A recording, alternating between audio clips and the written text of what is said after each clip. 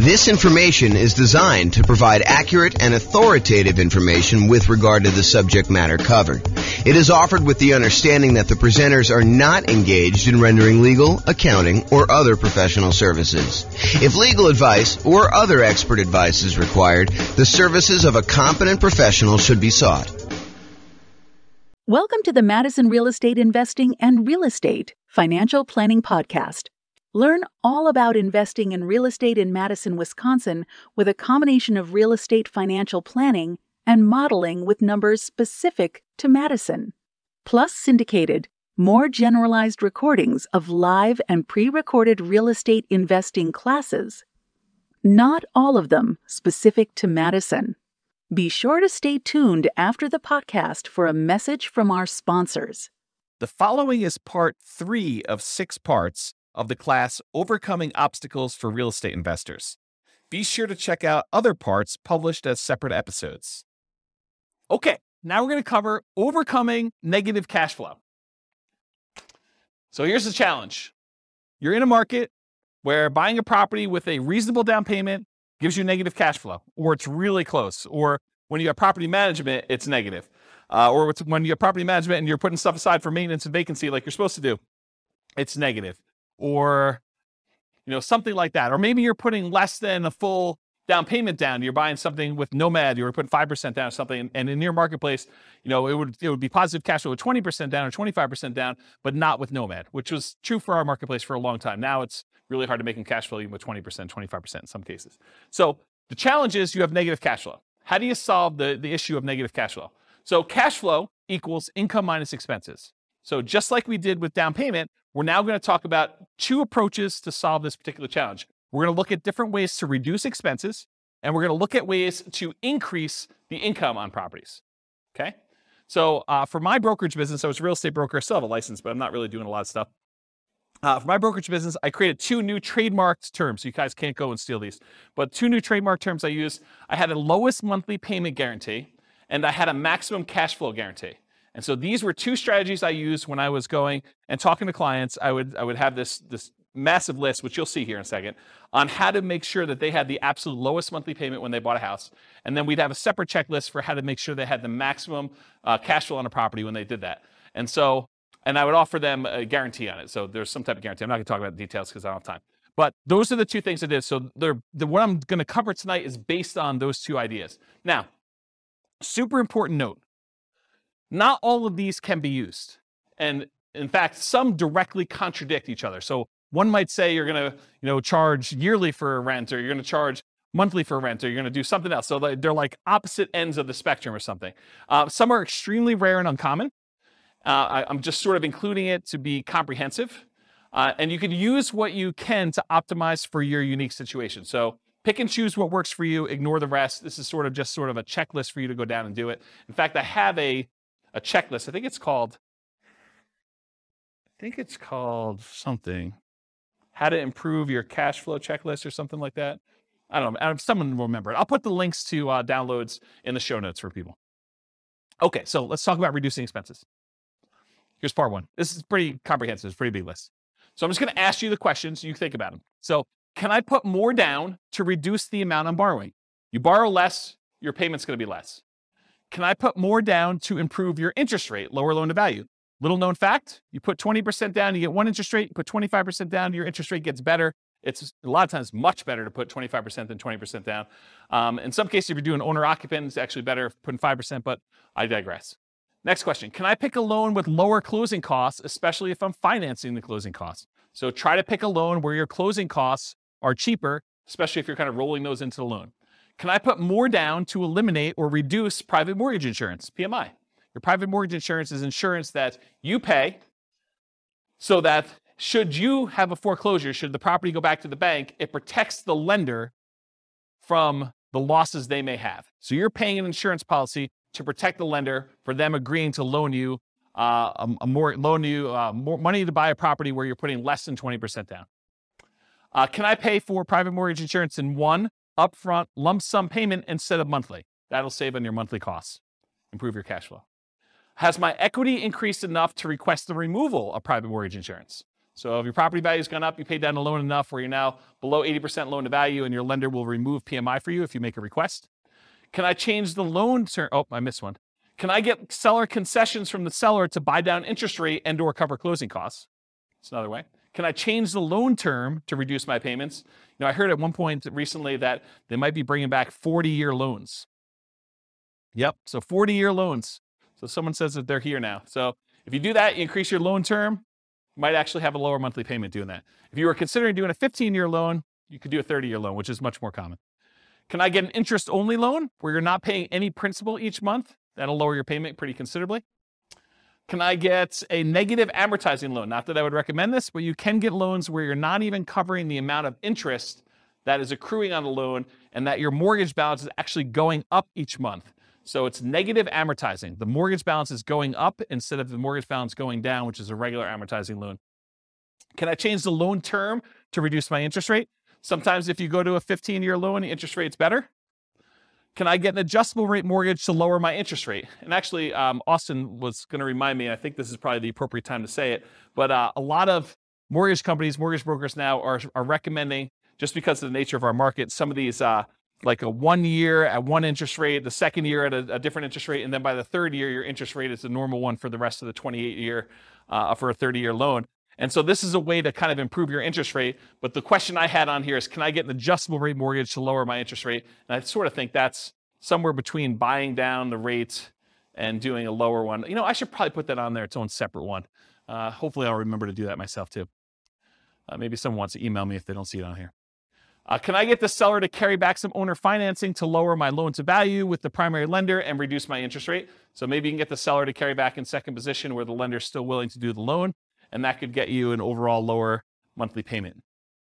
Can I improve my credit score to get a better interest rate? Can I set up automatic payments to get a better interest rate? I've heard some lenders will like to reward you by setting up automatic payments, especially if it's from their bank, and they might give you an 1/8 of a point benefit to your interest rate if you do something like that. Can I get a better interest rate if I have additional accounts, more money deposited with the lender? Some lenders may do that. Can I lock or float down my interest rate? We talked about this. We talked about the shocks and, my client going under contract before interest rates went way up. Well, if they had locked their interest rate, that would have actually improved their thing. Or float down the interest rate is where interest rates are headed down and you are able to get it lower if the interest rates drop by a certain amount between when you initially locked your rate and when you close. Can I add a family member or a friend to the loan to get a better interest rate? Maybe your credit score is such that if you had someone else as a co-signer, it would actually improve your interest rate. And then on the counter side of that, can I remove a weak borrower to get an interest rate? So you and your new spouse are in love and they do not have a really good credit score, but you are committed to buying a house together. Well, it might be better for you to buy the house yourself and then add them to title. Go talk to an attorney and add them as an owner to the property, but they're not on the loan because it would actually hurt your interest rate to do so. Where was I here? Can I partner with someone to get better loan terms? So partner with a better qualified person.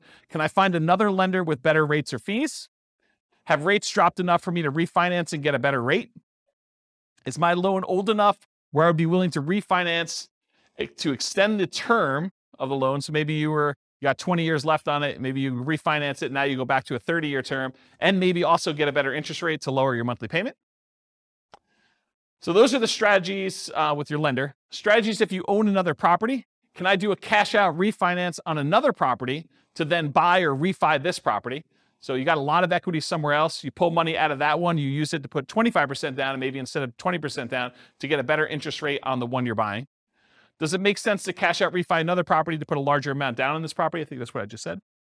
Should I do a rate and term refinance in order to get an overall better monthly payment before financing this property? So maybe you're going to go over the 10 loan limit, or maybe you're going to go over some other limit that the lender has where you go into a different pricing tier and you want to go and refinance another property to improve cash flow on that before you go buy this one and kind of lock yourself in where you can't quite do it as easily after that. Any questions on this so far? Searching for homes, can I search for properties where the seller is willing to include seller concessions? Seller concessions is money that the seller is willing to provide to you when you go buy a property that you can use for closing costs, including buying down the interest rate in your loan to make it a better interest rate. Can I search for less expensive homes, as another example? Making offers. Can I offer less to reduce my purchase price? If you offer less and you're able to buy the property for less, you end up borrowing less, you end up paying less in monthly payment. Can I ask for seller concessions to buy down my interest rate? In some cases, it may be better for you to take the money and ask for seller concessions instead of a discount, because the amount you would save monthly payment-wise is better for you to have used that money to buy down your interest rate than to get a discount. Is the seller's loan assumable and has a better interest rate than I can get now?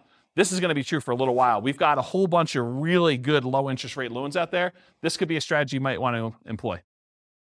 Would the seller consider wrap financing, and would that be better terms than I can get now? So offer to do some creative financing with the seller, see if they're willing to do that. Can I buy the property subject to the existing financing, more appropriate wrap financing, where you're able to do that? Can I buy the home on installment land contract, get better terms? Can I get private financing with better terms from family or friends? Maybe grandma wants to loan you money for 30 years at 3, 4, 5% because she's got it in a CD. Can I pay cash for closing costs to keep my monthly payment lower than if I finance them? And finally, on the making offers point, can I buy properties that do not require rent-ready or fix-up costs and use that money as down payment, or to buy down interest rates instead? Any questions on this list? Is this helpful? Seeing all these? So instead of buying a property that needs paint and carpet and all that other stuff, and you're going to need $10,000 after you close, use the $10,000 to go buy a property that doesn't need that work and buy down your rate instead. Owning and managing property. Can I correct incorrect information with the county assessor about the condition or the characteristics of my property to lower my property taxes? Can I contest property taxes when appropriate to keep my property taxes minimized? Can I vote appropriately for changes in taxes that affect property taxes? Can I manage the property myself and still keep up with the latest laws, best practices, and compliance issues? Save on property management fees. Can I shop around to get high-quality property manager with reasonable fees? Can I maintain my property to minimize time between tenants? Can I insist my property manager utilize best practices, marketing early, raising rents with each lease renewal, etc.? Can I review my property management statements carefully for mistakes? Can I raise my property insurance deductible and take on more of the property insurance risk personally? It's a trade-off, right? Because when you have a claim, you're probably paying for that. But if you feel like you need cash flow now for certain reasons, you may want to do that. Can I add or remove people from my property insurance policy to improve the rate I'm getting? Property insurance is based on credit score partially. Can I evaluate the exact property insurance coverages to make sure that you have appropriate level of coverage? Maybe you're overinsured, maybe you're underinsured. Can I compare insurance rates to keep insurance premiums competitive? Can I make sure tenants and tenant buyers have renter's insurance? Can I get a discount paying for HOA insurance or other bills in advance? In some cases, you can get a discount by doing certain things in advance. Can I sign up for auto pay on utilities to avoid any per bill fees charged by utility providers? And can I use quality replacement maintenance materials to lower the overall cost of maintenance over time? Any questions on this one? Helpful stuff? Good. All right, so we just covered all the different ways to kind of reduce expenses. And we primarily focus a lot of stuff on mortgages because that's one of your largest percentage-wise expenses on a property. Now we're going to talk about ways to increase income. So maximize income, part 1 of 2. Can I subdivide my property into multiple units to increase rent? For example, rent upstairs or rent downstairs separately. Can I rent by the bed or by the bedroom? Can I rent parts separately like a garage or the community pool or RV parking or RV in the backyard as a vacation rental? Can I add some other type of income for the property? Can I add services, utilities like high-speed internet for an extra fee? Can I offer the property to a tenant buyer on a lease option, lease purchase, or agreement for deed to increase the income and reduce maintenance on the property? Can I charge pet rent? Can I charge fence rent, new carpet rent, or extra fee for something else the tenant desires I install? Can I tier rent by credit score and/or security deposit? Can I change the term of the rental agreement, either do daily rentals, Airbnb type stuff, weekly rentals versus monthly? Can I charge weekly or bi-weekly instead of monthly? Can I include done-for-you services like lawn care, snow removal, or house cleaning for an extra fee? Can I convert my property to a duplex, triplex, or fourplex or more? Can I get the property furnished to get more rent? Can I start marketing earlier and start at a higher, more aggressive rent to test market prices? You start 90 days in advance, you have plenty of time to test before the property is vacant. Can I charge a fee for auto pay, or can I charge a fee for not being on auto pay? That's an example of two conflicting, contrary ideas that you can either do one or the other. Can't do both. Or maybe you can. Charge for either way. Whatever you want to do, there's a fee. I'm joking. Okay. Can I schedule my leases to end during peak rental seasons? That's kind of important, actually. Can I target more profitable rental niches like corporate rentals? Can I offer a discount for on-time or early rent instead of a late payment? Can I add solar panels and include electric and base rent? Can I bill back for HOA services and utilities like non-potable water? Can I get paying roommates for nomad properties that you're living in? Can I require 60 to 90 days notice for outgoing tenants to not renew? So make sure you find out way early. Gives you time to market the property, get everything done you need to do. Can I improve landscaping and curb appeal to get higher rent, paint, add improved shutters, lawn care, mailbox, property address numbers, lighting, things like that in order to make sure that you're getting maximum rent? Can I make sure the property is appropriately prepared for showings, well lit, smells good, repairs done, clean, neat? Am I maximizing exposure when marketing for tenants? Do I have professional grade photos, 3D tour and video and marketing properties? And have I mastered the sales skills required for phone selling my property to tenants, tenant buyers, and in-person salesmanship to maximize what I can get for rentals and minimize vacancy? Did I miss any? Good list? This concludes part 3 of 6 of Overcoming Obstacles for Real Estate Investors. Listen to the next episode, part 4 of 6, on qualifying for loans. With home prices up, mortgage interest rates up, and rents up, but not quite enough to counteract the higher prices and interest rates, cash flow on rental properties in Madison is harder than ever. Book a call with the Real Estate Financial Planner to apply our proprietary 88 strategies to improve cash flow on your rentals. See the show notes for a link to schedule your call and improve your cash flow today. If you're a real estate agent, lender, or professional in Madison that wants to help our real estate investor listeners, consider reaching out to learn about collaboration opportunities with this podcast.